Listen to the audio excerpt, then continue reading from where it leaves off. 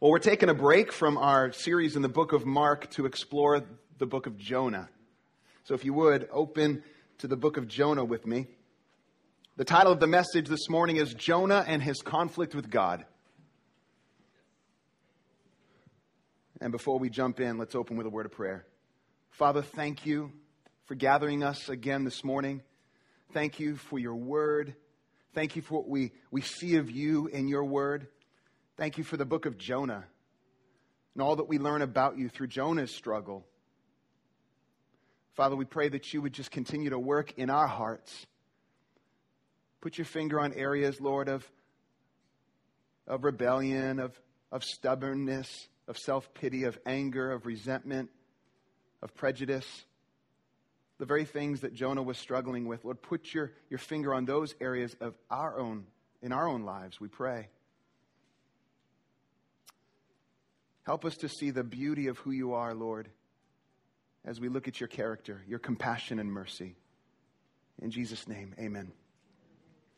Well, Valerie and I were on an airplane just this week, but a couple years ago we were on an airplane, and I remember she was looking really nervous, and I said to her, Val, God is sovereign. Why are you so nervous? She said, that's actually what I'm so nervous about, because it could be God's sovereign will for us to go down today. And that's kind of where we find Jonah. He's bothered by what he knows about God. We could say to Jonah, Jonah, chill out. God is compassionate. And his response to us would be, I know. That's what I'm so nervous about. It's the middle of the 8th century BC. Israel's borders, and Israel is made up of the 10 northern tribes. We've got the 2 southern tribes of Judah and the 10 northern tribes of Israel. Jonah was a prophet to the 10 northern tribes. Well, those borders have been expanded by King Jeroboam II, like they were in the times of King Solomon. So things were going well for Israel. Things were flourishing. And Jonah even prophesied that this would take place. But they had a neighboring nation, the Assyrians, the Ninevites, who had established a 100-year-old reputation throughout the ancient world as a cruel enemy. Detailed carved images and writings have been found describing some of the gruesome ways the Assyrians would torture. Tens of thousands were killed and just as many brought into labor camps. The flaying of skin, the cutting off of heads and extremities, the burning of children. I mean, this is the stuff of headlines in Jonah's day. It doesn't get more horrifying than this. And the Assyrians, they boasted in it. And these are the people Jonah was called to. They were an in-your-face enemy. They were an in-your-face, we threaten to wipe you out enemy. Jonah has no guarantee they won't capture and kill him. He knows that if he does this, if he obeys God's call to go to the Ninevites, that he would most likely be despised in Israel. Then if Nineveh repents, he knows that it could mean Assyrian domination. Was Jonah torn by the call? No, he was tormented by it. This is an exhausting story. It's filled with drama, tension, irony, humor. It's brilliant. Let's read chapter 1. The word of the Lord came to Jonah, son of Amittai. Go to the great city of Nineveh and preach against it, because its wickedness has come up before me. But Jonah ran away from the Lord and headed for Tarshish. He went down to Joppa, where he found a ship bound for the port. After paying the fare, he went aboard and sailed for Tarshish to flee from the Lord. Then the Lord sent a great wind on the sea, and such a violent storm arose that the ship threatened to break up. All the sailors were afraid, and each cried out to his own God. And they threw the cargo into the sea to lighten the ship. But Jonah had gone below deck, where he lay down and fell into a deep sleep. The captain went to him and said, how can you sleep? Get up and call on your God. Maybe he will take notice of us and will not perish. Then the sailors said to each other, come, let us cast lots to find out who is responsible for this calamity. They cast lots, and the lot fell on Jonah. So they asked him, tell us, who is responsible for making all this trouble for us? What do you do? Where do you come from? What is your country? From what people are you? He answered, I am a Hebrew, and I worship the Lord. I worship Yahweh, the God of heaven, who made the sea and the land. This terrified them, and they asked, "What have you done?" They knew he was running away from the Lord because he had already told them so. We'll pause there. First thing we see in this story is a reluctant Jonah who runs away from the Lord. He receives this word from the Lord to proclaim judgment on the most powerful city in the world, whose military might threatened to conquer Israel and its neighbors. He received this call from God to enter the most hostile environment of his day. Wow, God, thanks for that invite, right? What kind of invitation is that? We expect obedience, though, from Jonah. I mean, he's a prophet of the Lord. We expect a faithful response. We expect him to do what God has called him to do. But Jonah does the opposite. Jonah literally heads in the opposite direction to a city located off the coast of Spain on the Mediterranean Sea. In Jonah's mind, this would have been as far away from the presence of the Lord that he could have imagined. And that's where he wanted to go. Right away, we feel the tension and we see the conflict, don't we? Now, questions might begin to fill our minds. And why is Jonah doing this? These are good questions. But verse 3 is clear. Jonah ran away from the Lord. And in painful detail, verse 3 describes Jonah's getaway plan. Here it is. I'm going to go down to Joppa and find a ship. I'm going to find a ship bound specifically for the port of Tarshish. I'm going to pay the fare, get on board, and I'm not looking back. That was Jonah's getaway plan. It was thoughtful rebellion. He was running from God's will. He wanted nothing to do with God's plan, so he filled his life and his schedule with thoughts of his own plans. Now, church, we can fill our lives with lists of endless distractions. Have you ever run from what you knew God was calling you to do? It doesn't feel good. It's like running from your own shadow. I mean, you can't out-juke your shadow. You can't out-juke God. He's right there. No matter what you do, no matter where you go, he's there. In this story, I picture a fretful, sweaty Jonah on the docks of Joppa, like a thief running from detectives hot on his trail. I mean, he hears the hounds. They're coming. He's looking around feverishly as he purchases his ticket to get on board the ship. Have you made your plans to run? Are you presently running from the Lord? Where do you really go to flee from God?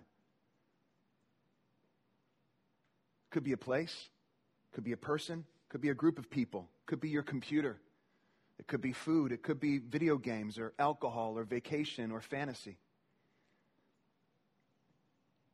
Do you feel God has asked you to do what you can't do? And that's where Jonah's at. God has asked Jonah to do something that he doesn't believe he can do it. Is God being unrealistic with you with what he's requesting of you? I don't know what you're facing today. Only God really knows. I don't know the internal struggles that you're having. Whether he's calling you to walk a life, he's calling all of us to walk a lifestyle of holiness, and you're wrestling with that call of purity and holiness. And you might even feel, man, this is unrealistic, God, that you're calling me to this. And you just run in the opposite direction.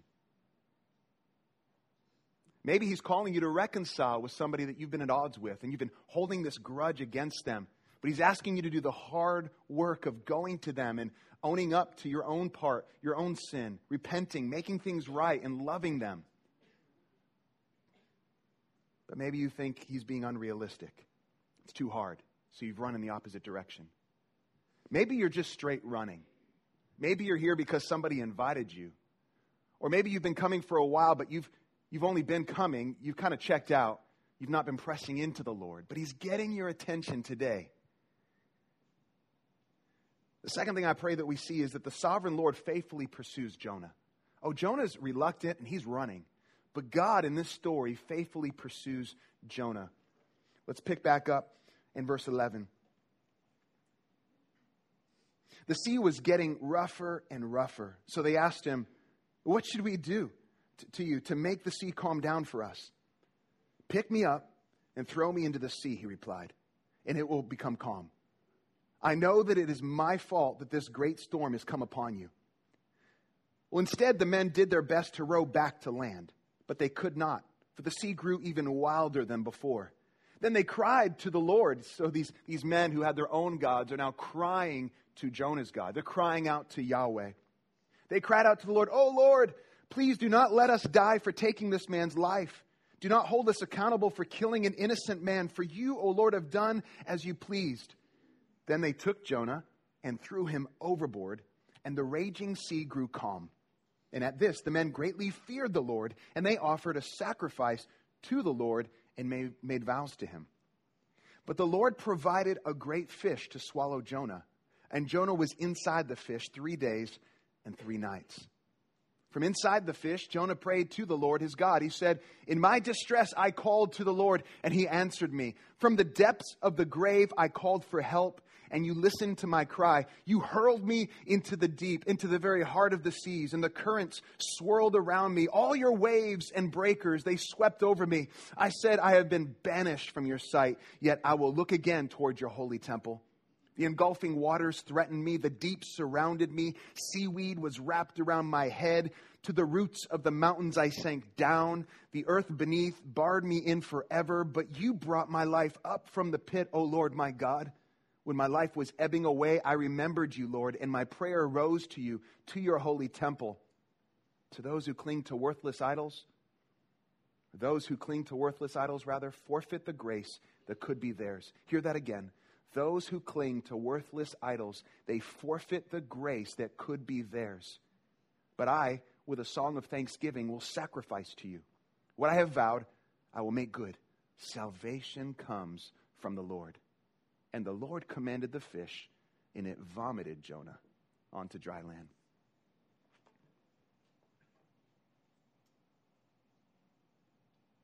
Starting in verse 4 of chapter 1, we see the Lord's personal involvement in this story.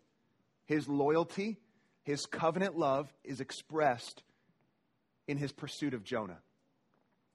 The Lord provided a great wind on the sea. Oh, this is God's faithful interruption of Jonah's escape plan. God stands in the way of your escape plan today.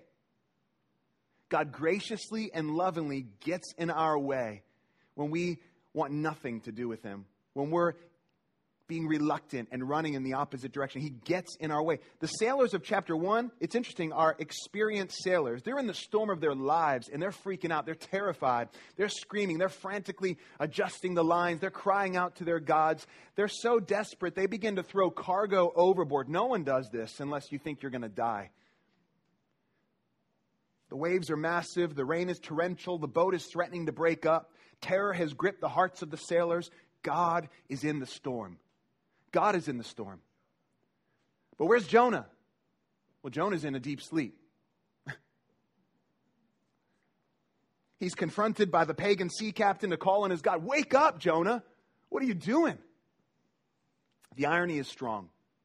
This pagan sea captain and his sailors are telling Jonah to seek his God.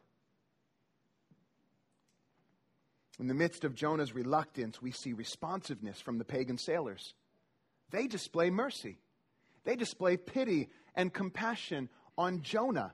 They display fear of the Lord and acknowledgement that, quote, Yahweh does as he pleases. That's what they said. Yahweh does as he pleases. Shouldn't this be what Jonah is saying?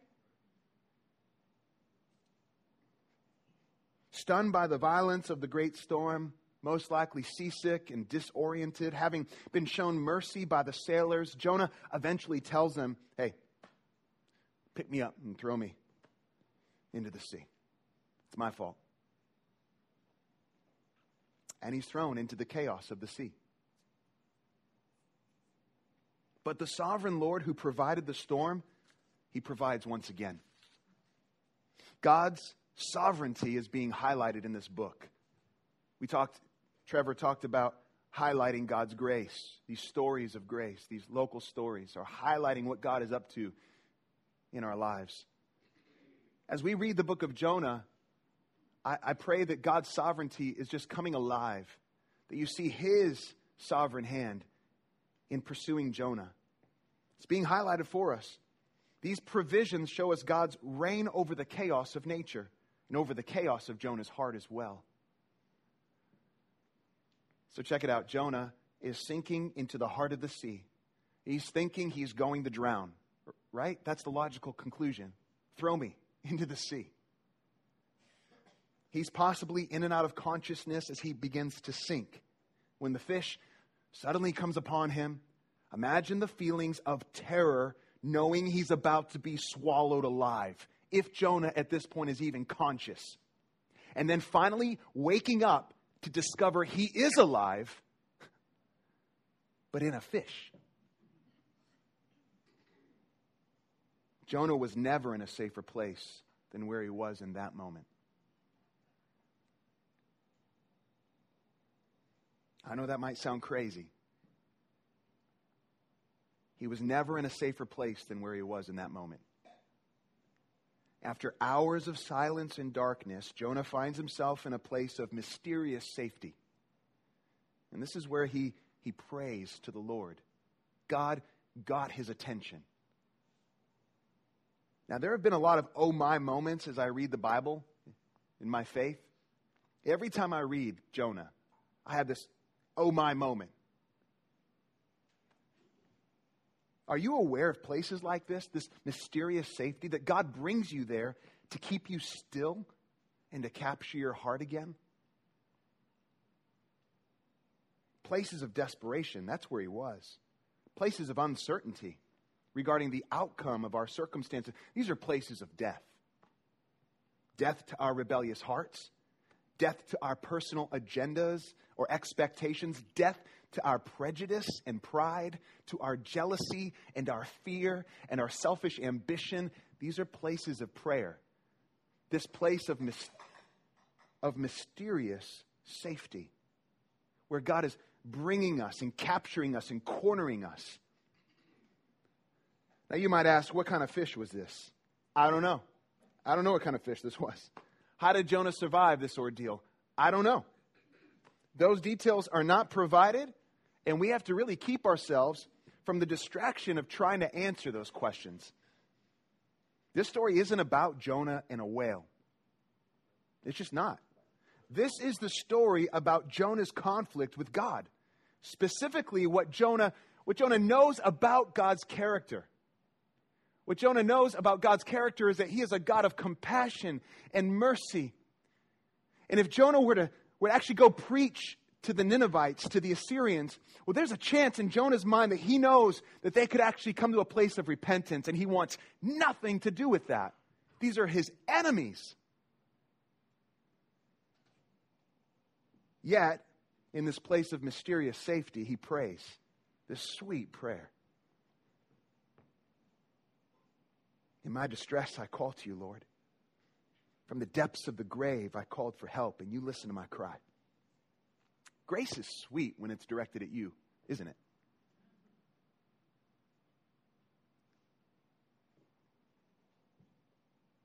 Jonah recognizes in verse 3 who did it. You hurled me into the deep, into the very heart of the seas. Oh, the sailors hurled him into the sea, you might say. No, Jonah knew who was behind it all. In this place of mysterious safety, all of a sudden, his heart is being softened, his eyes are being opened, and Jonah's recognizing who actually brought him to this place.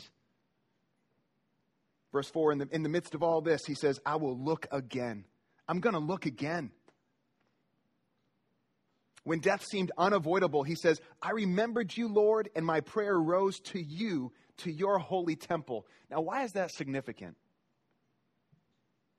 The place Jonah was running from, remember the Lord's presence? He wanted nothing to do with the Lord's presence. Now, in this place of mysterious safety, in the midst of the belly of this fish, he's actually looking towards and praying towards God's presence, towards Jerusalem itself. The place he was running from now is the place he's finding rest in again, God's presence. Verse 8, those who cling to worthless idols forfeit the grace that could be theirs. Now, you might say, man, that feels a bit out of place. It's really not. Jonah had real life idols that he was struggling with, cultural idols. A national interest for his nation, for Israel, that rose above God's interest for the nations. His personal agenda was so big, it outweighed God's agenda. These were cultural idols. These are hard to see. Self-righteousness, feelings of moral or spiritual superiority over his enemies. He didn't want anything to do with their salvation. This is idolatry. These are things that Jonah needs to repent of and get rid of so he can focus on God's agenda rather than his own. This is hypocrisy. Jonah's idolatry got in the way of his view of God's grace. Grace was fine as long as it was directed towards the people Jonah thought it should be directed towards. But you start directing it towards my enemies, I'm not very happy about that. What about you? What thoughts of superiority or self-righteousness are in your way? Verse 9, there's this recognition of God's rule, cry of confidence and expectation. The Lord speaks to the fish then, and it obeys. I think this is humorous. Jonah doesn't obey, but the pagan sea captain and the pagan sailors obey. The winds obey. The waters obey. The fish obeys.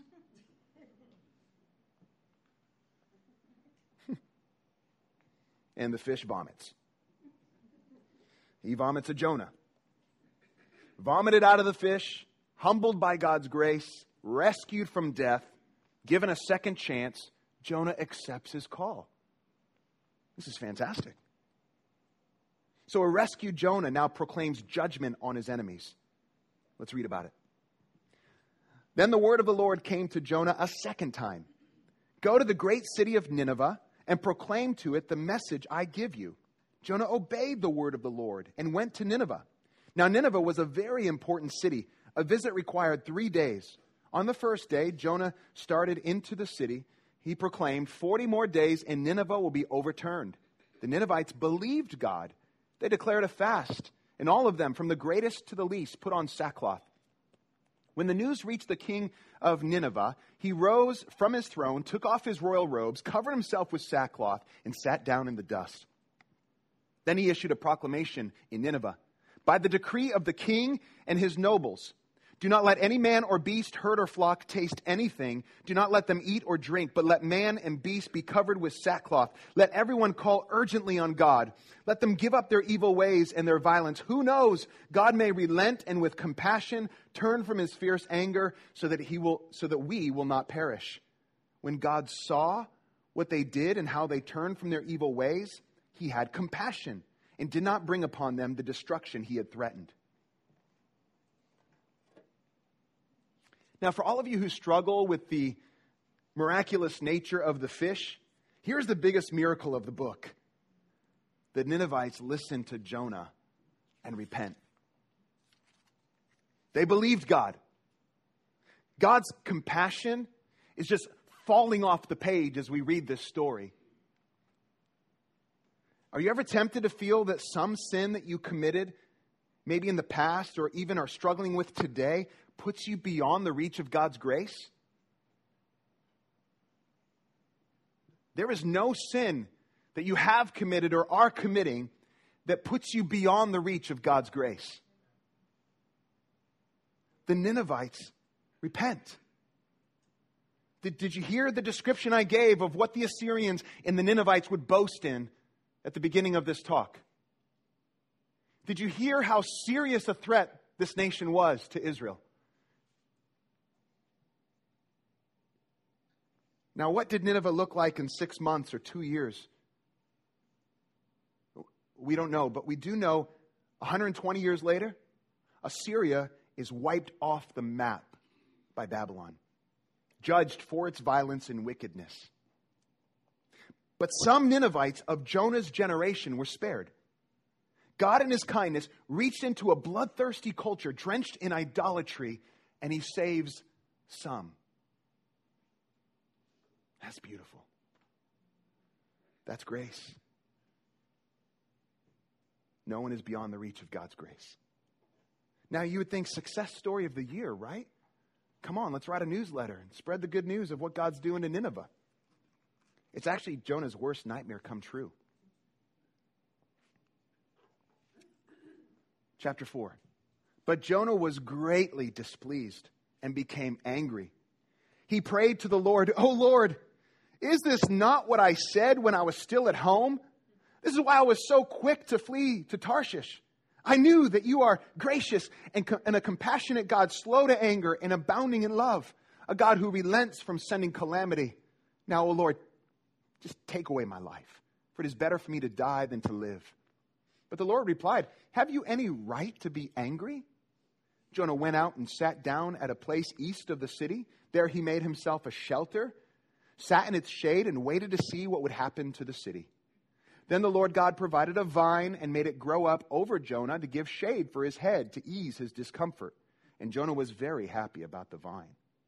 But at dawn the next day, God provided a worm, which chewed the vine so that it withered. When the sun rose, God provided a scorching east wind, and the sun blazed on Jonah's head so that he grew faint. He wanted to die and said, "It would be better for me to die than to live." But God said to Jonah, "Do you have a right to be angry about the vine?" "I do," he said. "I am angry enough to die." We'll pause there.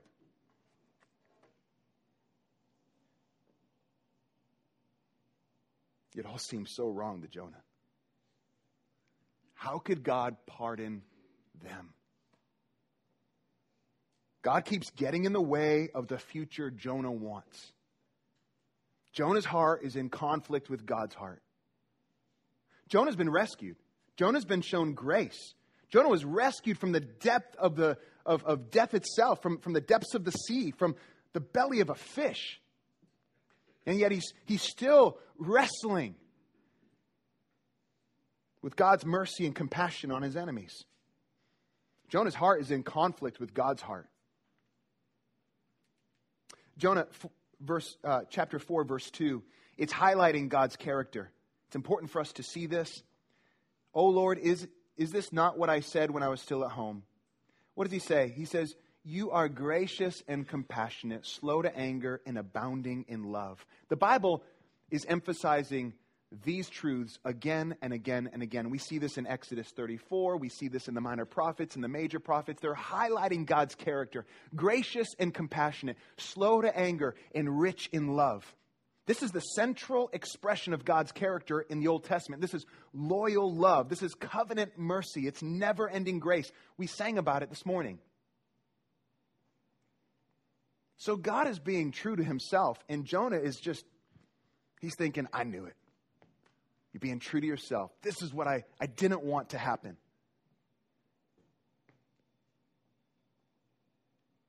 Finally, the sovereign Lord faithfully pursues Jonah again. He grew a vine for him to shelter him from the heat, and then he provided a worm who ate the vine, and then sent the scorching wind and the sun.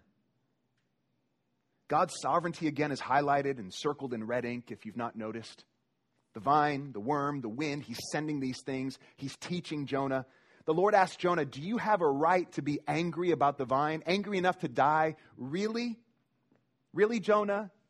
I mean, have you ever felt that way? Something that God is doing in your life, or maybe not doing, something you think he should be doing, you're just angry at him.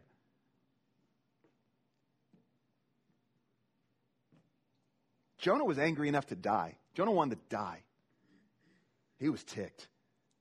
Really, it's a picture of self-pity.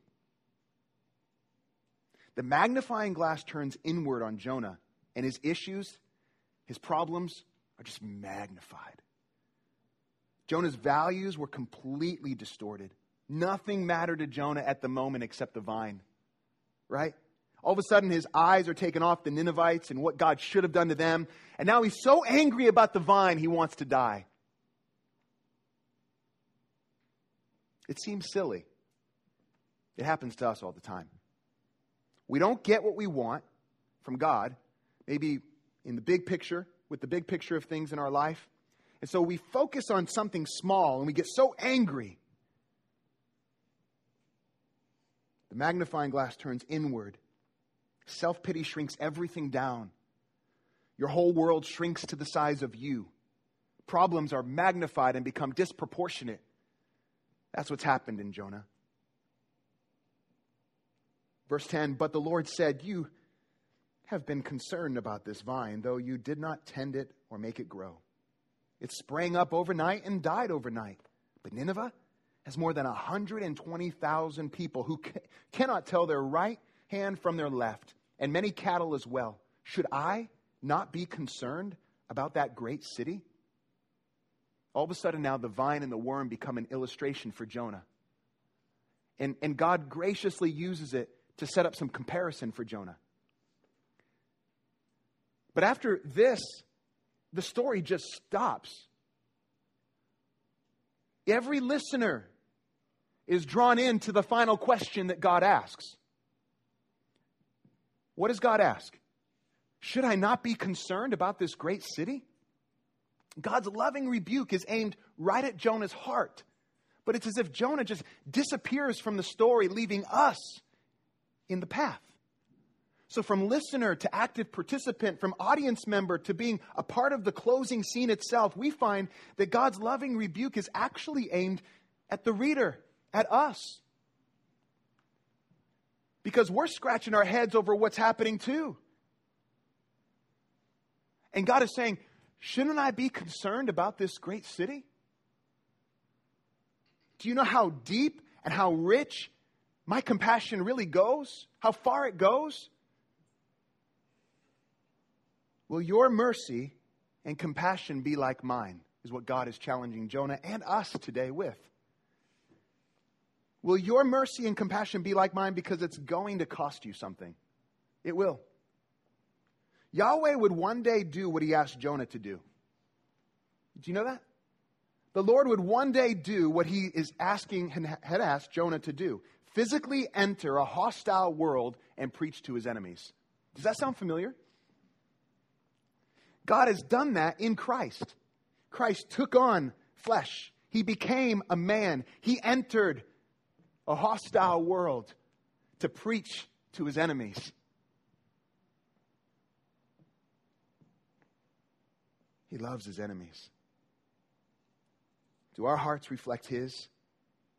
God's mercy and God's compassion on us should produce a generous overflow of mercy and compassion on others, enemies included. But let me just, you know this, but hear it. Hate and hypocrisy and double standard and stubbornness and self-pity, they don't go down easy. Anger and resentment, it doesn't go down easy. Bitterness. So are you running from God's call? Are you running from the call to show mercy and compassion like God has shown you? Oh, let's start at home. Let's start at home. Let's start showing mercy and compassion to those who have wronged us. Let's reach out in love. And then let's go beyond our home to our neighbors and to our coworkers and to the people of our city and to other nations that hate our nation. Let's have a disposition. Let's have a heart of compassion and mercy like our great God. What does God ask you to do? What is he asking you to do? Are you running? He's faithfully pursuing you. Let me pray. Father, thank you so much for the book of Jonah.